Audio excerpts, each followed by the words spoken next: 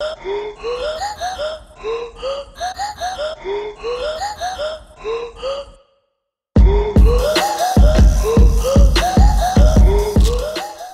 to That's Orgasmic, a podcast discussing the orgasmic and not so orgasmic moments of all things sex, relationships, and mental health. I am your host, Emily Duncan, and I'm a sexologist who provides online sex coaching sessions to help you cultivate sexual wellness. Today I am joined with Laura Lee, a psychologist working in Geelong at her private practice Blue Space Psychology. So welcome to That's Orgasmic.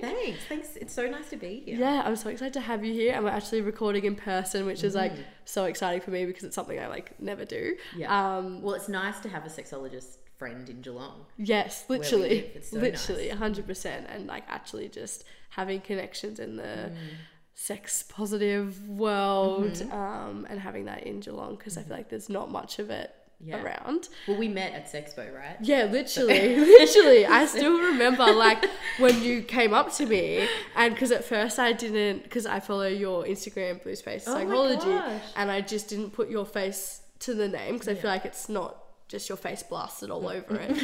And when you go to you and you're like, oh, are you Emily? I was like, oh, somebody recognized me, Someone a fan. knows me. I have a fan at Sexpo. Literally, it was so funny. And then when you said, I was like, oh, of course. So I feel like that was such a nice way to meet, and of course Sexpo, not a perfect. Literally perfect place to meet.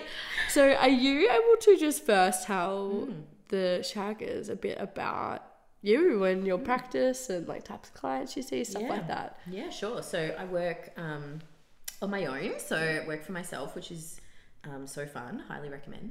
And I have been a psychologist for 15 years or something. And I predominantly work, I would say the majority of my clients are women and gender diverse clients.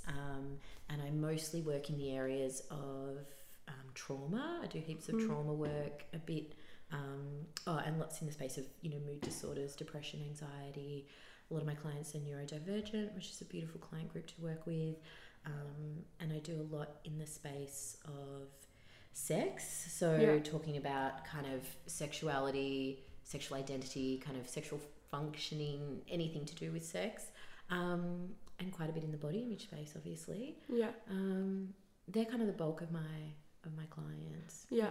Are you finding that are you people getting referred to you for the sex area, or is it something that you're just finding clients are just wanting to talk about more and more, or they're seeing advertised on your website and Instagram that's something they can discuss? Yeah, it's so funny. It's been actually such a learning for me, because I think I had originally had the assumption that people would know, coming to psychologists, they could talk about anything. Yeah. So I had kind of made the assumption that I didn't need to be really overt about, hey, we can talk about anything. This really is a sex positive space. And then more and more, as I started to make that really part of my first conversation with clients would be like, oh, cool. Well, now that you've said that, I actually really do want to talk about this other issue. My experience as someone who sees healthcare providers and who sees clients who see healthcare providers is that if a healthcare provider is not explicitly saying to someone, you can talk about these things and nothing is off limits here, unless they're making that really clear, there are so many things people just won't bring up. Yeah. So I am finding more and more, as I really kind of create that space and invite those conversations, people want to have them. Yeah. And then, of course, as you know, in Geelong, you kind of build up a network and people start to get to know what you do, and that helps with referrals that way too. Yeah, of course.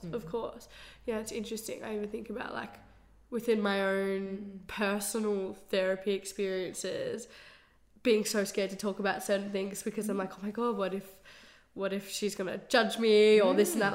It's even stopped me from doing things not stop me in my personal life, but say going back to an ex, being like, oh my God, she's gonna judge me when I go in there. But it's so true that they're also just a healthcare professional.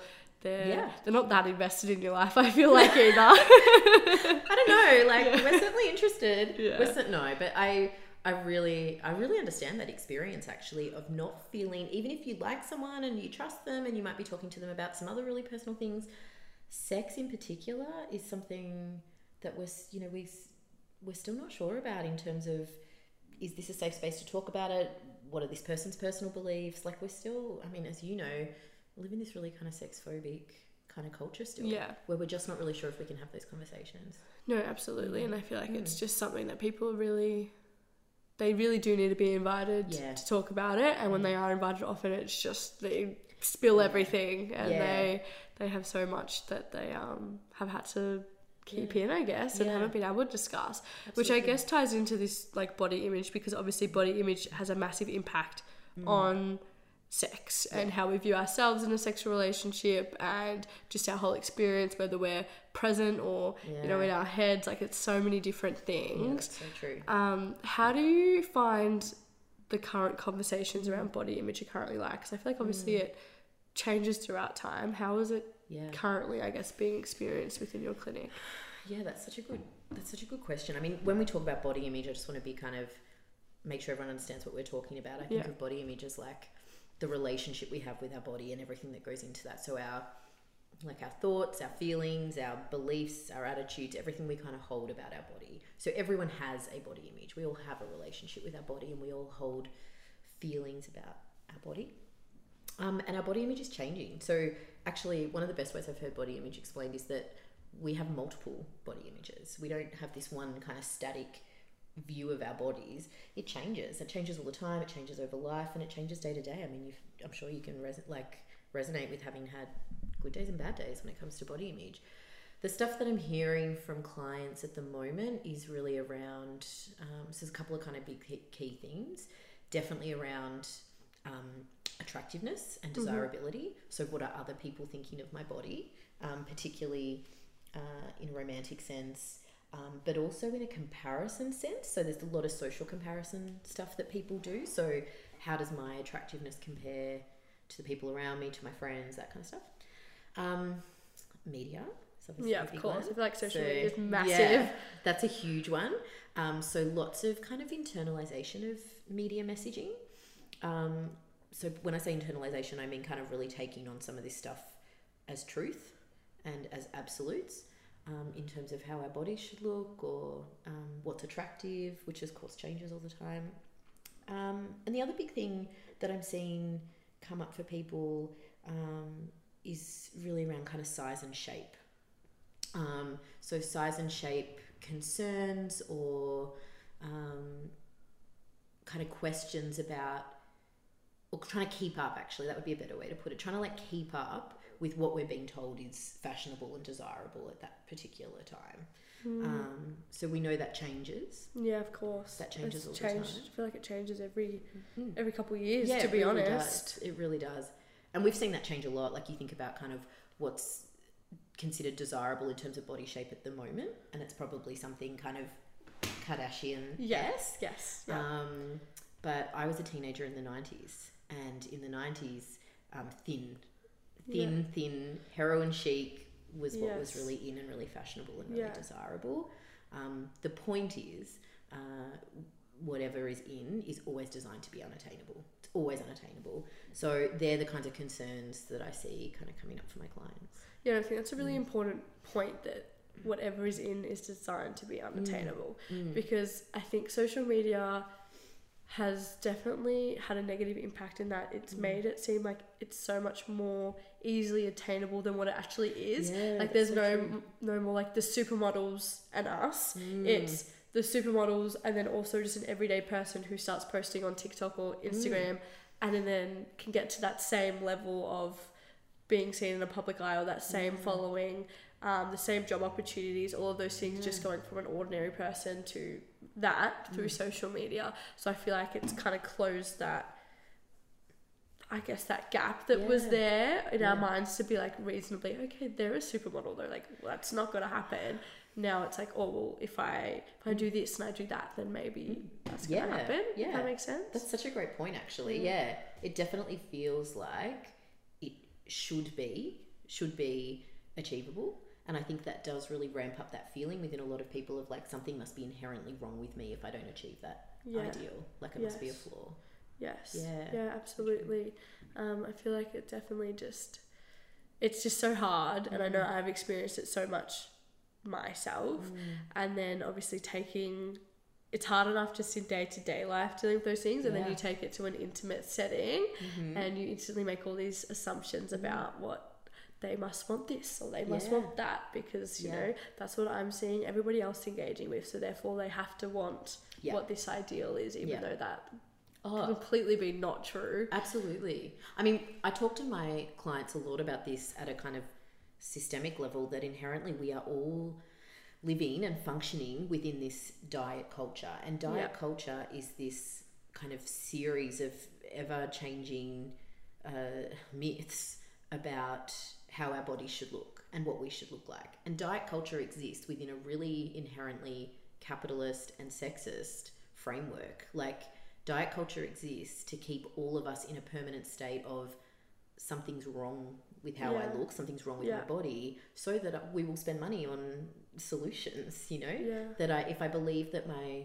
body or my appearance is a problem to solve, then I will seek out and spend money on solutions. And diet culture needs us to believe our problems. Oh, absolutely. Our bodies, are a problem. Absolutely, because like if we got rid of diet culture, that industry would crumble. Yeah, they make so much money on us suffering, and so much money on us trying to fit these ideals that are constantly changing, and it's just. So I even think about myself, like I had filler in my lips and like getting my hair done. Like if it really didn't matter, there's so much money I would be saving, and like everyone would be. Yeah, even makeup, like absolutely. So I think we all exist in that structure, and it's okay that we spend that money. It's okay that we get our hair done, like you said, or get fillers or wear makeup or whatever it is. It's okay that we do those things. I hold so much compassion for all of us existing within that culture, but it's just really important to acknowledge that it's there. And it's actually when you start to notice it that you kind of can't unsee it. Once you start to notice what the marketing is like about things and the messaging we're all getting about how we should want to solve this problem, and actually it's not okay if you like how you are. You should want to change something. You should want to solve a problem. Once you start to really kind of notice that messaging, you can't unsee it. It's everywhere. It's everywhere. It's literally everywhere. Yeah. Like everywhere. And even like the word diet, like it's literally a temporary thing. So you go one way and then you get to yo-go back and like gain weight back or whatever your diet was to do. Like it's literally, they're not made to be forever, because that's the point. They want you to keep coming back and doing the same thing. Yeah, that's so true. Yeah, diets are inherently designed for most of us to fail them, so that we will keep purchasing these mythical solutions. Yeah, no, absolutely. So like what contributes to our perceptions of our bodies? I feel like you've definitely touched on that when we're saying like social media and diet friends, culture. Diet culture. Is there anything else that contributes to that? Oh yeah. Our parents. Yes. Oh my God. I feel like that could be a whole podcast episode on itself. I feel like it could be too. Yeah, I'm going to say family of origin. So basically, whoever raised you and whoever you were around, most people I know can recount examples of parents or someone else significant in their upbringing, either making comments about their own body, about being on a diet, making applying kind of moral values to food, so language around food being good or bad, and therefore ourselves being good or bad if we eat it. I think most of us have those kinds of examples from our family and from our upbringing. Definitely. I even think about Christmas or Easter or anything, everybody being like, oh, I've gained this much weight, or I need to lose this much weight, or like, feeling guilty about what they're eating. Like it's constantly conversations about weight, appearance. I can even tell the difference between like if you've lost weight before an event like that, everyone's like, oh, you look so good. The comments aren't there the next year if you've gained weight. Like I think that's really important to acknowledge. A lot of us grew up, depending on obviously our upbringing and our age in terms of generational, but a lot of us grew up and still exist within a really fat phobic society. So there was messaging that a lot of us received that fat was to be avoided at all costs, that it was the worst thing in the world, and that you should be wanting to lose weight. And as you just said, that being kind of positively reinforced if you did end up in a smaller body at some point. There was messaging around this is something to celebrate, and always something to strive for. So family of origin, even as social media has shifted and our exposure to it has shifted, studies continue to show family of origin has the most significant impact on our developed body image. Yeah, that doesn't surprise me No, at it all. doesn't I feel surprise like me for at all. most people listening, you'd probably instantly have flashbacks to certain Yeah. moments when you told you shouldn't eat that. Even like pinching of skin. I know people like, you know, they like pinch the fat on somebody or being like, I don't know, you can't wear a crop top because your gut's hanging out, or suck your gut in. Like so many people suck their gut in. Yes. Like so many people walk around and are constantly trying to hold in their stomach. And That's so true. Yeah. Or even just comments about other people. I think Yes. a lot of, even if nothing was said directly to us, I think a lot of us have examples we can recollect of someone saying, making a comment about someone else having lost weight or gained weight, or look at that body or look at that person, and all of that contributes to our felt sense of what does this mean about the body I'm in. Absolutely. Is there anything else you think that contributes, or? I guess the only other thing I would mention is that like life stage. Yeah. So I said before, our body image is changeable. So life events or life stage impact our body image. So I'm talking about things like illness, pregnancy, aging, stuff like that. Of course. I guess like bringing it body image, tying it to sex. How do you find that like shows up during sex? Well, we know body image really does have a significant impact on people's sexual functioning as well as sexual pleasure. So we know body image can kind of intersect and interact with sex in a number of ways. So the first is like kind of overall sexual functioning. So when we talk about functioning, we're talking about all those stages of kind of sexual response, like desire, arousal, orgasm, but also like satisfaction and pain, really. And so many studies continue to show that people with poorer body image experience poorer outcomes across all those domains of functioning. So they're likely to experience difficulty with sustaining arousal, like achieving arousal, but then sustaining it, even achieving orgasm. They tend to be, people with poorer body image tend to be more likely to report pain during sex or discomfort. Interesting, which probably speaks to like some of the lack of arousal stuff. Yeah, absolutely. People with poorer body image are also less likely to be confident around sex, which I know sounds pretty obvious, and it means that they're less likely to initiate it, but it also means they're less likely to assert their needs. So we know people with poorer body image are less likely to be able to say what they want and don't want, what they like and don't like, but also even to have conversations with sexual partners about things like contraception. So it really has like such a range of impacts. The other one I wanted to mention though, and I just think it's just such a huge one, is around this idea of presence and mindfulness during sex. So we know people who are experiencing kind of negative thoughts about their body, which are normally pretty intrusive if they're occurring during sex, it's gonna bring someone's attention really out of the present moment and away from what's happening and away from their body, and it's gonna bring them into their head. And once someone is, not as present during sex, they're really less likely to report satisfying sex. They're less likely to achieve orgasm, but they're also likely to experience difficulty with kind of responsiveness during sex, which really can disrupt the connection. So people with kind of poorer body image tend to also experience difficulty with maintaining that connection during sexual activity. So it really impacts everyone involved, in the sex. Absolutely. And I feel like it impacts every stage of sex.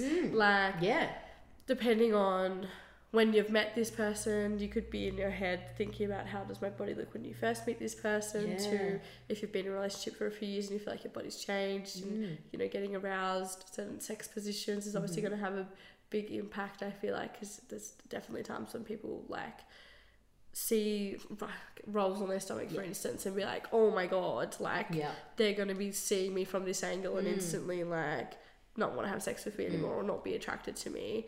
And then orgasm, obviously, because if you're in your head and not in your body, just enjoying what's happening, orgasm is so much harder to obtain. It literally impacts in so many ways. I did have a question pop up in my mind though, which I'm just like an intrusive question, like this has to do it. I have to ask, which I felt like it's quite an obvious question, but what does good body image actually look like?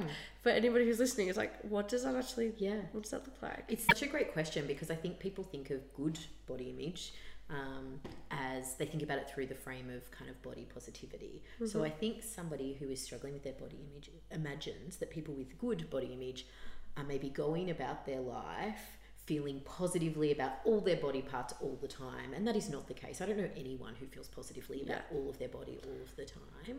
One of the key distinctions, though, between someone who has poor body image versus really healthy body image is the lack of tying it to their self-worth. So often people who experience difficulty with their relationship with their body, it's inherently tied with their sense of self. And I see in my clients, when people are struggling with their relationship with their body, there's usually some really painful core beliefs that they're struggling with around self-worth. Yeah. Around like, I'm not good enough, something's wrong with me, I'm flawed or I'm defective in some way.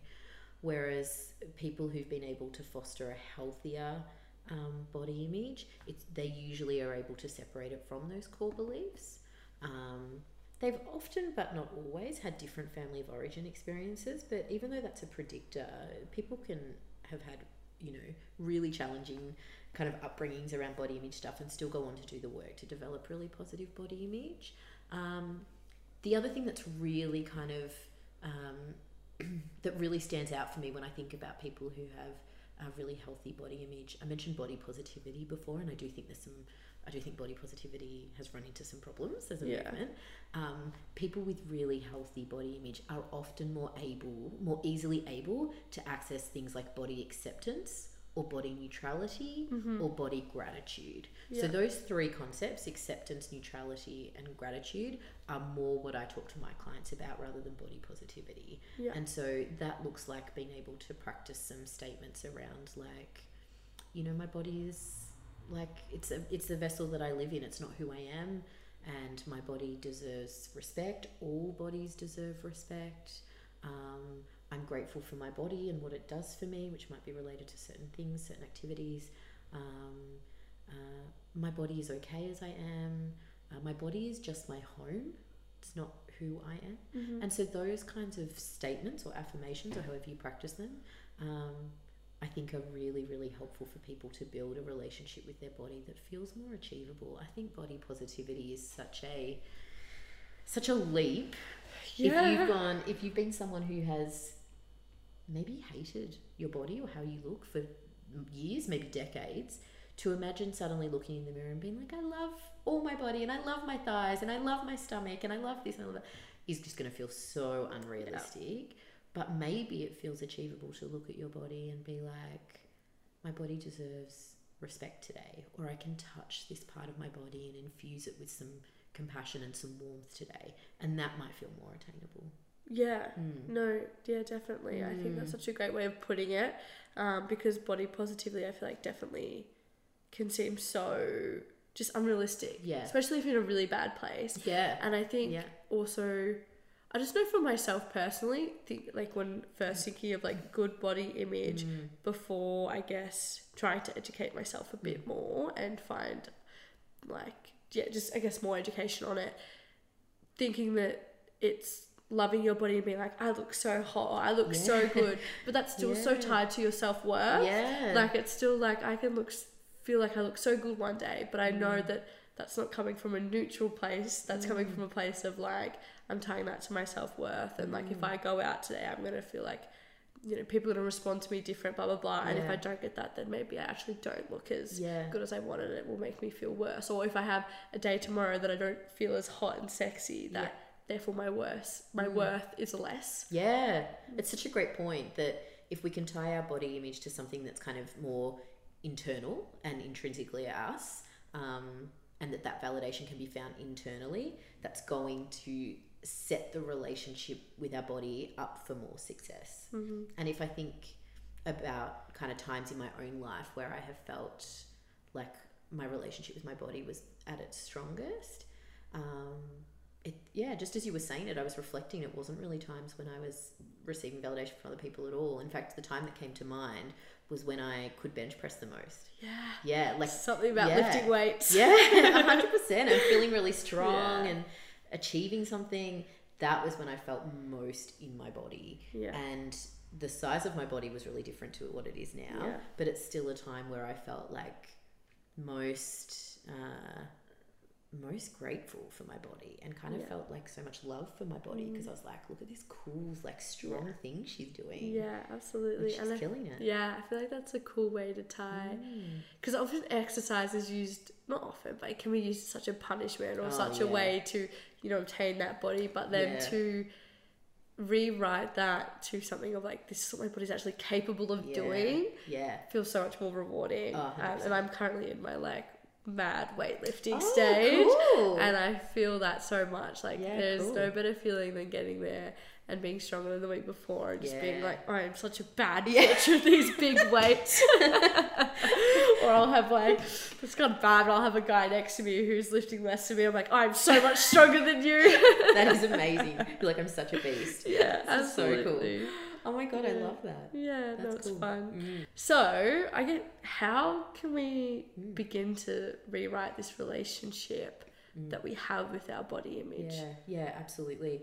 I guess, you know, I was saying before, like sometimes these kind of core beliefs we have about ourselves and our bodies, they might have been around for a really long time. So I think it's really important to hold a lot of compassion for that. That if I've been looking in the mirror telling myself that I don't like what I see for a really long time, then equally it's going to take some work and some real commitment and some real compassion and love for ourselves to undo that. But there are some kind of really simple things we can all start to practice today. The first thing I talk to all my clients about 100% of the time is a proper social media audit. Yes. And it sounds obvious because people think about, like I'll unfollow certain celebrities. Okay, like I'll stop following, I don't know, the Kardashians. I'm not having to go at the Kardashians, but just keeps coming to mind as an example. And we think about that, but actually I really encourage people to go through everyone they're following on social media and truly think about how it's making you feel when that person or that page kind of comes up in your newsfeed, and really being honest with yourself about whether that's really helping you or hurting you. But the other thing I do is like, what can we add in? Yes. So not just what do we take out, but what do we add in? So I keep this list of like body diverse and body neutral and body positive kind of social media pages for and I'm always like sending it to my clients to like check out these pages and follow these pages. But the key thing about that is fill up your newsfeed, not just with stuff that makes you feel good, but with people who kind of look like you. So people who make you feel like you and how you look and your body are kind of represented. Because I promise you, no matter how you look, no matter what your appearance, no matter what your body shape and size, there are tons of people on social media who kind of look like you, who are posting fucking hot photos. Yeah. So fill up your newsfeed with those people so that you can look at bodies that look like yours and they look banging and you can be like, fuck, that's like my body. Yeah, absolutely. Do that. Absolutely. So that is absolutely my number one thing in terms of rewriting relationship with body. Second thing, we kind of touched on it before, is really simply catching those negative thoughts that show up about our bodies and replacing them with something more neutral. And the neutral thing doesn't have to be related to the body part. So if I look in the mirror and I think, I don't know, I'm just going to make something up, and I think, oh, I hate my thighs, the statement I replace it with might not be, I love my thighs, but it might be, as we were talking about before, my body feels really strong today, or my body is my home, it's not who I am, or my body deserves respect today. And it's just that simple act of catching that really unhelpful, harmful statement and laying kind of that new neural pathway with something a bit different.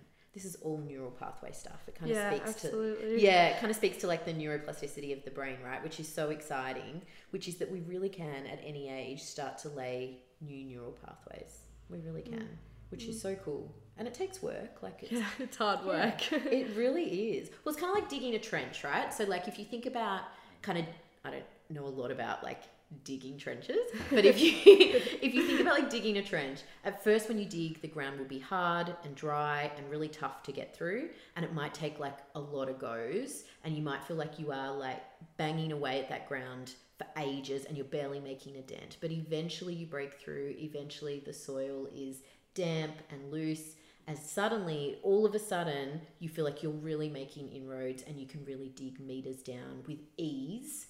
That was so much easier than those first few centimeters, and you can really make a change. That's what laying new neural pathways is like. That at first it will be hard work, and you'll be saying these things to yourself in the mirror, and you'll be like, this doesn't really feel much different yet, or this feels fake, or this feels hard. And then one day you'll just be like, I haven't kind of had those negative thoughts for a while, or I didn't think that today, and I haven't thought it for a few days, or whatever it is. Yeah. That's what it's like, laying new neural pathways. It is consistent work, but it really does get easier. No, absolutely. And I feel like even just becoming aware at the start, because it's when you're not just aware of your thoughts, like you have these negative thoughts so often, and half the time you don't even know you're having them. Like it just comes in, and you allow it to be there and have the impact that it's having. And I know there's been a few times, at least in my life, when I've gone to rewrite thoughts and I'm like, holy shit, like I am saying this all the time. And the more I say it, the more it's coming up. And I'm like thinking it, like you don't even realize. I feel like becoming aware is such a big first step, I guess. And then trying to rewrite that, but it does work. It takes time, but it does work. It really does. I feel like it definitely is it's such an important thing to do, especially the social media too. I love that. I've done that multiple times now. And even just people who maybe I even went to like high school with, who it's like they actually add no value to my life. I really don't care what you're doing with your life, but seeing your body, there's been a few people I have noticed that I'm like, oh, that actually, I start to put myself down after seeing photos of you, and like you actually don't add any value to my life, so there's no need to actually have you in my feed. I found that even myself, because my first thought when I did my first cleanse was celebrities, because I was like, well, they're the unattainable ones, they're the ones that I need to get rid of. And then obviously followed people who I felt were aligning to my body image, but even then I feel like I had to really think about who actually does align, and not just people who plus size, for instance, because sometimes even like the plus size people were making me feel shit, because some plus size bodies, it's just, I don't know, they've got these great big tits and ass and stuff, but it's just like, well, yes, you're a curve model, but my body doesn't look like that, if you know what I mean. So like actually being like conscious of, no, I really need to pick people who are making me feel good, not just people who don't fit maybe the current exact beauty standard. That's so true. And that's why I think it is really so important to find those places where you feel seen and represented. I think that's so important. Definitely. We all want to be seen. Definitely. So how can we enjoy sex more when we maybe have a poor body image or are currently struggling with that? Well, like really exciting, because we definitely can. Firstly, without a doubt, as with most things with sex, it starts with ourselves and on our own. So I definitely find people who are struggling with their body image showing up in terms of sexual intimacy, because they've spent so much time being distracted by it and so much time in their head, as we were talking about before, they're often not well connected to their bodies. And if we're struggling with being present when we're with a sexual partner, then the best place to always practice is on our own. So I really, really encourage people to start with themselves. And that looks like a couple of things. Firstly, without a doubt, start connecting with your body sensually as well as sexually. So what I mean by that is that when you are on your own, engaging in any kind of solo touch or masturbation, engage your senses. Do the stuff you might do if you were having like a special first time with a sexual partner. Do that stuff for you. Like wear the lingerie, light the candles, do the playlist, do all of that stuff. Engage your senses so that you can actually kind of relearn, what does my body even fucking like? Like what does it even respond to? Because if we're in our heads about how our bodies look, then we've definitely lost touch with like what our bodies actually like. So engage with ourselves. Spend that time engaging with our senses on our own while we touch ourselves. Take sexy photos, do all of that kind of stuff that you do on your own, but put that effort into it. Like treat your body as special and as sexual and as desirable. The other thing though that I really like to kind of talk to people about from a body image point of view, and it can be something you do whether it's kind of related to sex or not, is around this idea of building compassion with your body. So, and what often shows up for people sexually is if there's a particular body part they are self-conscious of, it usually is really triggering if it's touched during sex. So there's a lot of avoidance around that body part, which means for people there's often a lot of hypervigilance. So let's say I'm really self-conscious about I'm going to say thighs again. Poor thighs are getting like getting a hard time today. It's just the example that's coming up. So if I'm feeling really like self-conscious about my thighs, for example, then it might be a body part that I'm really hypervigilant about if my sexual partner touches them or sees them or if they move, anything at all. So I really encourage people to spend time on their own connecting with that body part. And that looks like touching that body part, maybe using toys with that body part, running fingertips all over it, running fingernails, touching it with more pressure, less pressure. But there's a really lovely, simple exercise you can do. Maybe we can like share it in the notes. There's this lovely exercise. It's kind of from acceptance and commitment therapy. So Russ Harris, who's kind of like the godfather of ACT in Australia, he has this beautiful script that I often do with clients called the compassionate hand. And it's you can use it when there's a body part you're not comfortable with, when there's pain, whatever there is. And it's this exercise, this beautiful kind of guided exercise where the idea is you take your hand and you hold your hand on this part of your body where there's pain, physical, emotional, whatever it is. And you really take the time to kind of imagine this hand being the hand of someone that is kind, that is warm, that is compassionate. And you feel all this kind of warmth and compassion flowing from all your fingertips and from the palm of your hand into that part of your body that's in pain. Mm-hmm. And you imagine the warmth flowing through from your hand, kind of loosening up that pain, making space for that pain. And I talk to people about doing this through a body image lens because often we've engaged in so much avoidance of the body parts we don't like. We'll cover them up, we won't even look at them in the mirror, and we sure as fuck won't touch them. Yeah. So kind of practicing holding your hand and imagining fusing that part of your body through your hand with all this beautiful warmth and compassion and kindness, and just breathing through it and just noticing your hand on that body part. Even those kinds of really lovely exercises can be enough to start to shift some of that activity in the brain, because the brain has become so hyper alert to any attention paid on that body part. So when you're alone and you can practice kind of touching and connecting with that body part, it's not going to be such a preoccupation when it comes to being with a partner. So I think that can be really helpful when we're on our own. No, I love that. And I think it's not often we actually stop and connect to our bodies like that. So I think that's a nice way to try and connect and rewrite it for yourself. Yeah, absolutely. And even just in a soft and gentle way, and even like in a pleasurable way too.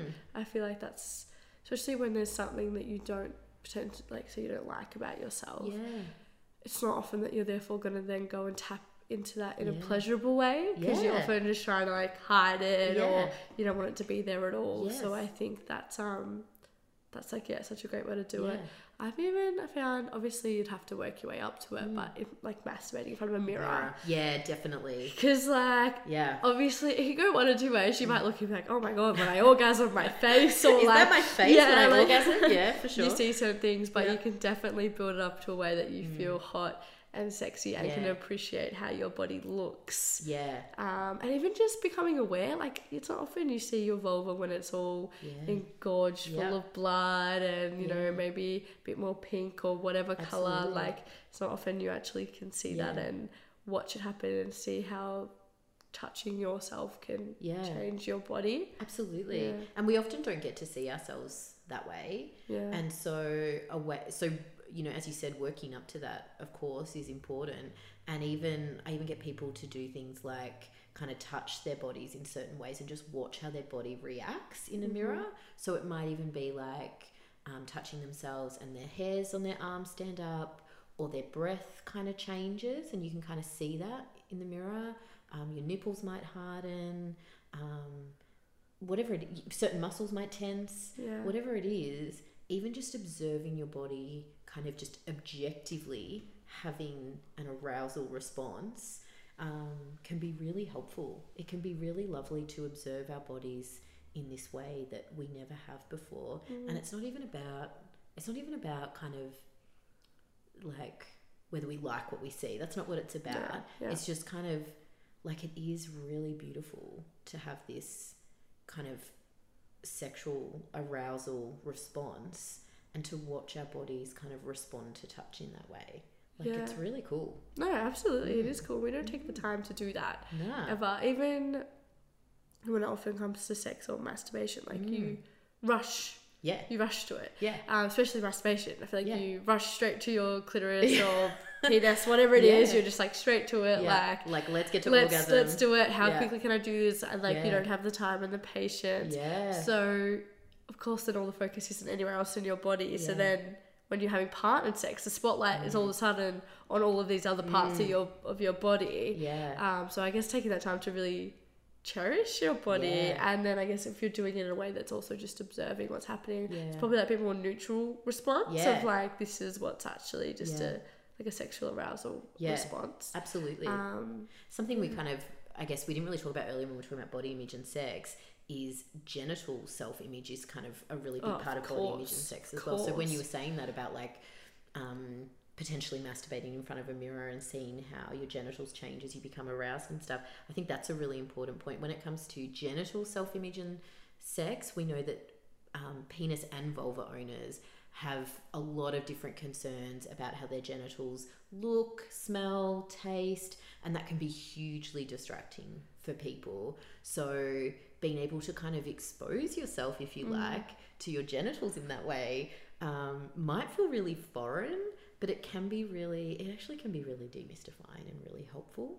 Yeah, absolutely. And even just like, I mean, it can be hard, but trying to find like porn that aligns more, listening to conversations like this. I know that for some people, especially like vulva owners, because you often only see one type of vulva in porn, that like, yes, you can have labia that, you know, is longer, or labia can be so different in terms of colour and shape and size and protrusion and all of those things. Yeah, no, absolutely. And then obviously with penises too. I've seen that so many times in like in movies, friends, personal experiences where penis owners are just so concerned with their penis and not thinking it's big enough, even though there's so many, one, other ways that you can experience pleasure, and two, often like people being penetrated don't want the biggest penis that there is because it's painful. That's not what it's about when it comes to pleasure for anyone being penetrated. Absolutely. And it's so interesting. Oh, it is interesting. I think it's such an important point that you raise about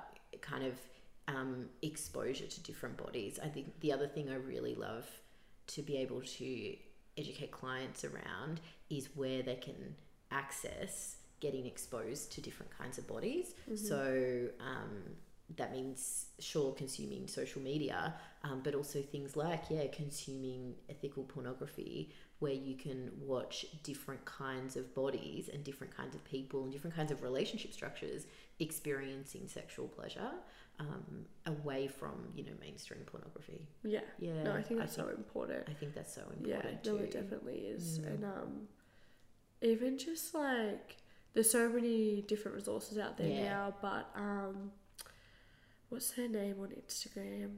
Comfortable in My Skin. Like great like photos you can go flick through of vulvas, penises, boobs, like whole lot, because obviously we tie so much to these parts of our bodies, and then they're obviously tied to sex, but they're also something that we don't get to see often. So obviously when you don't get to see it, it's going to feel like, if yours feels different, you're going to think that's even more like obscure or even more out there. You're going to be really self-conscious, particularly if you're having partnered sex or someone else is seeing your body. You're going to be so self-conscious if you think that there's a feature of your body that's unusual or different or not good enough or whatever it is you've tied to it, when of course that's not the case at all. And I often refer people to resources like Comfortable in My Skin, where you can visit Ellie's website, where Ellie has photographed hundreds, if not thousands, of vulvas and penises and breasts. And I don't know if I told you this, that I had Ellie photograph my breasts at Sexpo the day I met you. Yeah, I think you did actually. No, I think you did. You said you were going to do it, and I did. I did, and I did it because I really had this idea of like, somebody one day might have breasts that look like mine, might be feeling some type of way about them, and might go to Ellie's website and see my breasts and be like, fuck, like hers look like mine, and maybe I am normal and stuff. And so I just had this idea of that being so cool, of like being part of that movement. Is there any other ways that you think it's important to touch on when it comes to like enjoying sex more? Yeah, so two things, just definitely building our capacity for mindfulness. Yes. So I was gonna say that. definitely being able to practice that skill. So when I use that word mindfulness, really like in its simplest terms, it literally means just bringing your attention to something, doing something mindfully, doing something purposefully, and you can practice that skill all over the place. Yeah. There's so many things that we don't do mindfully that we could do. So a really simple example that I often get clients to start with is brushing your teeth. So often you're brushing your teeth and you're doing something else or you're thinking about something else. You could be turning lights off or, getting ready for bed, or you could be in the shower.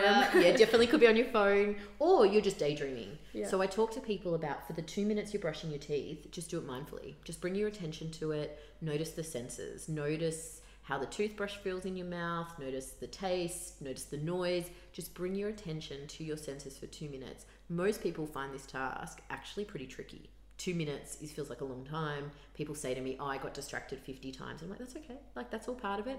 But practice doing things mindfully. The other thing we can practice doing mindfully that we often don't do mindfully is eating. So most of us are eating and doing other things. So again, just practice, even if it's just a few mouthfuls.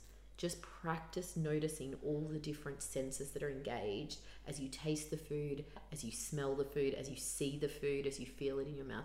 Practice that mindfulness skill, and it will serve you so well in lots of areas of your life, including sex. Because once we're distracted, once we're in our head, that's when all the best parts of sex go out the window. We miss the connection, we miss our body response, we miss pleasure. Like we fucking miss out. Once we're in our head, we're missing out on like the really good part. Yeah, no, absolutely. I think there's such a difference between being present and not being present, to even just the extent like something can feel good and then you actually tap in and then something can feel amazing. Even like people who struggle to orgasm, you can go from something feeling good to, oh my god, I'm having an orgasm. Like it can make such a difference. Like your brain is literally so powerful. Like obviously it's the biggest sexual organ, but it is just so powerful, and being mindful I think is such a great way to do it. And I think what you said is so true, like starting outside of the bedroom, because it's going to be so hard to try and learn something new and refocus your attention when you're in the context of having sex. There's already so much going on, and then you don't want to be beating yourself up of like, oh, I can't do this well, or I can't focus, or I'm too worried about this, or being worried about the mindfulness when you should just be trying to enjoy what's happening. So like trying to practice it throughout other contexts, so it's easier when you're in that context. I think that's such a good point, and it will come easier if you practice. Pardon the pun. I enjoyed that pun actually. But it really will, and so I agree with you practicing outside the bedroom. We talked before too about catching kind of unhelpful thoughts and replacing them with something kind of more neutral or positive, and I definitely encourage this during sex. And again, it can be really unrelated. My negative thought might be, oh god, like I don't like how my stomach looks like this. And the positive thought that you might, if you catch it and replace it, might be like, fuck, it's feeling really good when they kiss my neck like this. So you don't have to replace it with like, I love how my stomach looks, but it might be like, fuck, there's something else going on that feels really good that I want to pay attention to. So I really encourage people, if they notice themselves coming into their head and they're finding it hard to get back into the moment, is to bring your attention to something that's happening that is feeling really positive, and just take a sec to really focus on that, and that'll bring you back. Yeah, no, I love that. Yeah, that's great advice. I just want to mention one other thing. Fundamentally, if you are having sex with another person, they want to be there. Yeah, like they want to be there. Oh my gosh. It's not like you've taken your clothes off and they're like, whoa, this isn't what I signed up for. They want to be there. They want to be in that moment with you. If they are fucking you, it's because they want to fuck you. Yeah. And they want to be there, and they are not thinking anything like what the story is in your head. Yeah, absolutely not. No. Yeah, that's a great point. Very great point. And I know I'm the same. Whenever I've had sex with anybody, there's not a single time that I'm thinking about what their body looks like. No. And you've never gotten a big shock. Like, you already have a rough idea. I think, like, even if you've seen them with clothes, you already roughly know what you're getting into. Oh my god! It's not like they take their clothes off and you're like, whoa, this isn't what I signed up for. No. Oh my god, it's It's so true though, because I feel like for so many people, they have this fear of, okay, Yeah. so we've gone on a date and we're sitting there and it's like, oh my God, but like, what if they realise like how fat I am?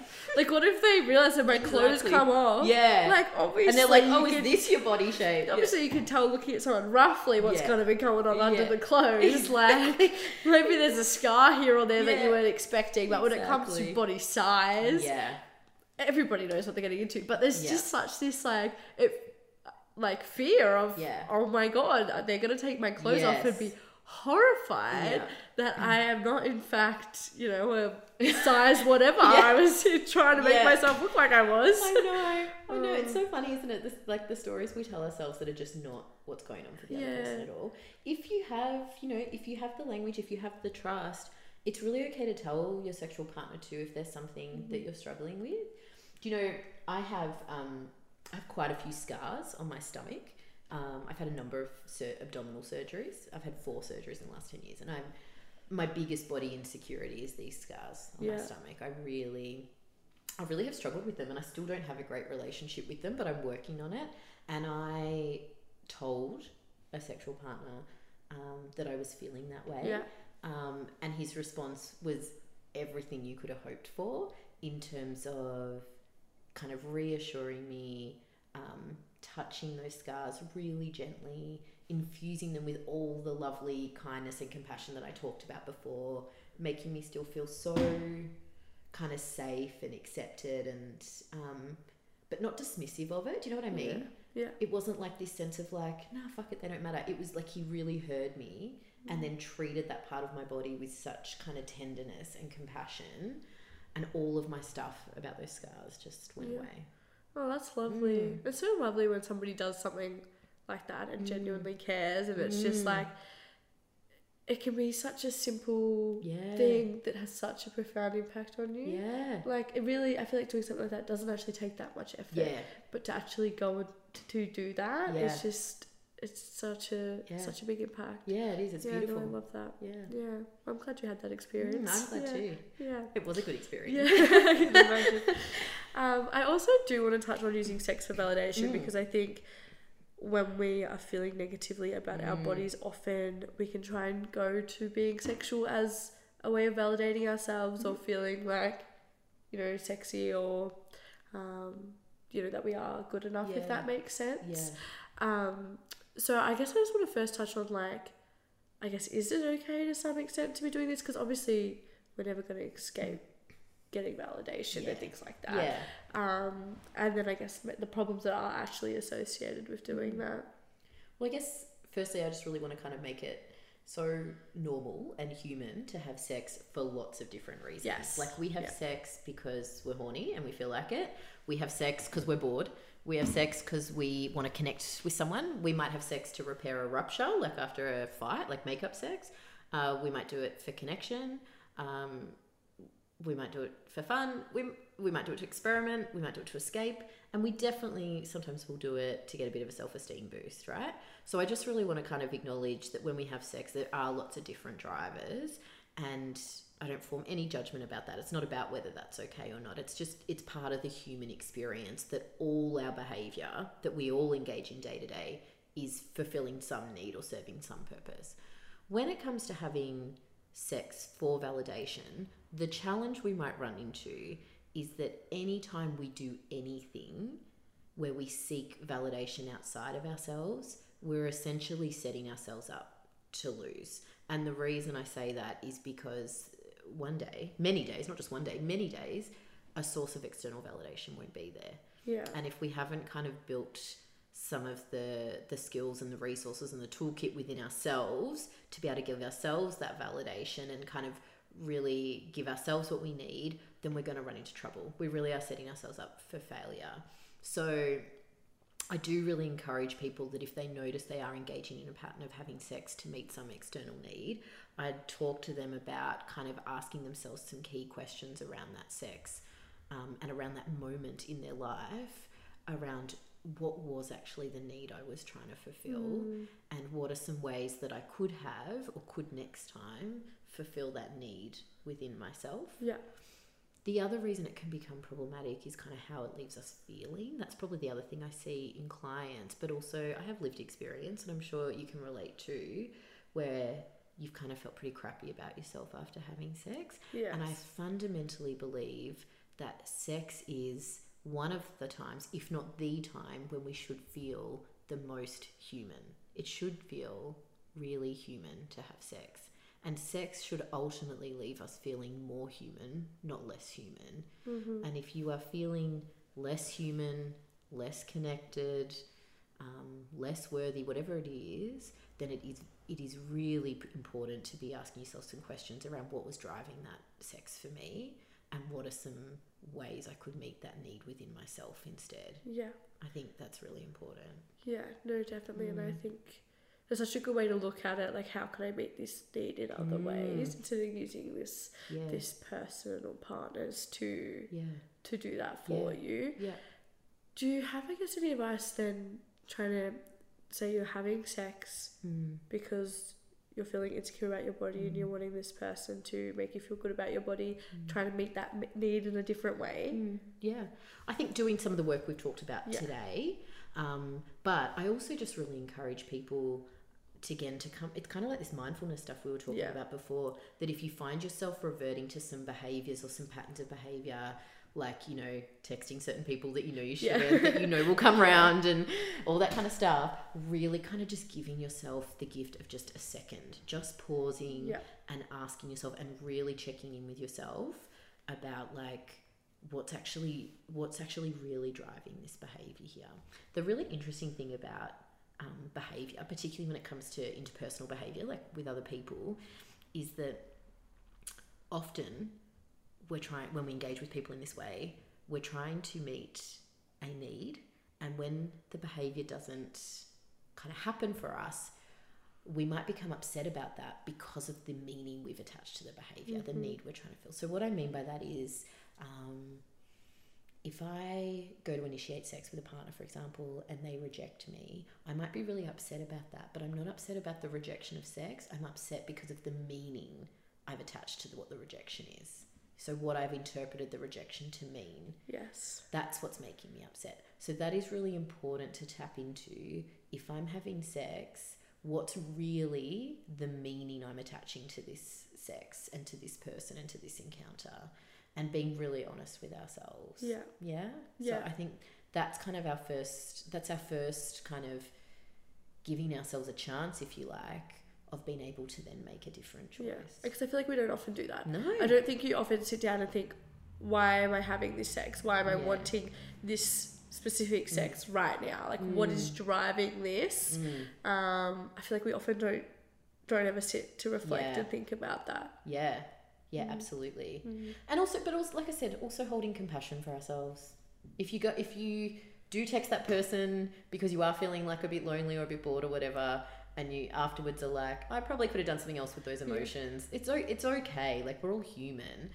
So holding compassion for the decisions we're making, but being willing to be really honest with yourself about, there comes a time where a pattern I'm engaging in or a behaviour that I'm engaging in might actually be harming me or hurting me rather than helping me. Yes. Yeah. And that's really important to check in with ourselves. Definitely. Yeah. Is there anything else on this topic that you want to touch on? I just really kind of, I mean, so it probably could be like a whole separate conversation, but just this idea of compassion for ourselves, that we're all human.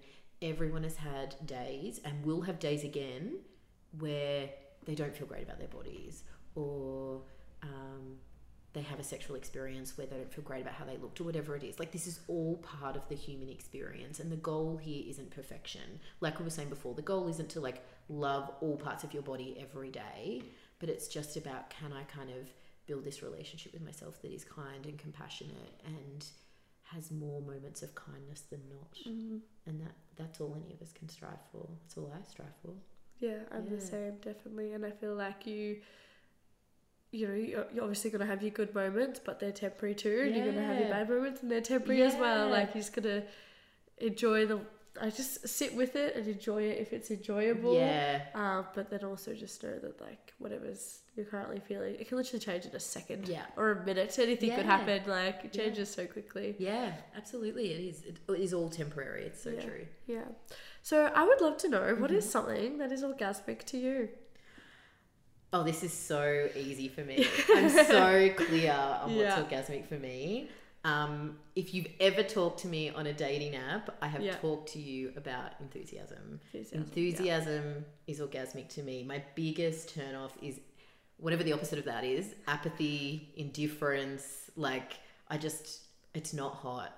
Mm-hmm. Enthusiasm is hot. If you're into me, like tell me, want me, desire me, because I will definitely do the same if I want someone and desire them. Yes. So if you are like listening to this and you want to tell someone something, whether it's just a friend that you love them or a family member, or you want to tell someone you've got a crush on them, or you're sleeping with someone and you want to tell them how fun it is to fuck them, like fucking tell them. Like life is too short, and people are spending so much time playing it cool. And I just like so many people playing it cool. I can't with playing it cool. I can't anyway. Like I just can't do it. Yeah. It's not in me. I'm too impatient. Don't play it cool. And when someone doesn't play it cool with me and is just like, I want you, I'm like, okay. Yeah. That's orgasmic to me. Amazing. Well, thank you so much for coming on and sharing all of your knowledge and insight on this topic. I know that it's going to reach a lot of people who definitely need to hear this conversation. So thank you so much. Oh, my pleasure. It's been so fun. Thank you for having me. So also, where can the shaggers, like, do you take on clients, find you, your practice? Yeah. So my practice is Blue Space Psychology. What do we have? We have a website, which is just bluespacepsychology.com.au. And we have Instagram and we have Facebook of the same name. And so you can definitely reach out via my website if you're interested in accessing our services. But definitely check out our socials. I post lots of stuff about this kind of topic and heaps of other things. Yeah, amazing. Well, thank you so much for coming on. Thank you. Thanks for having me.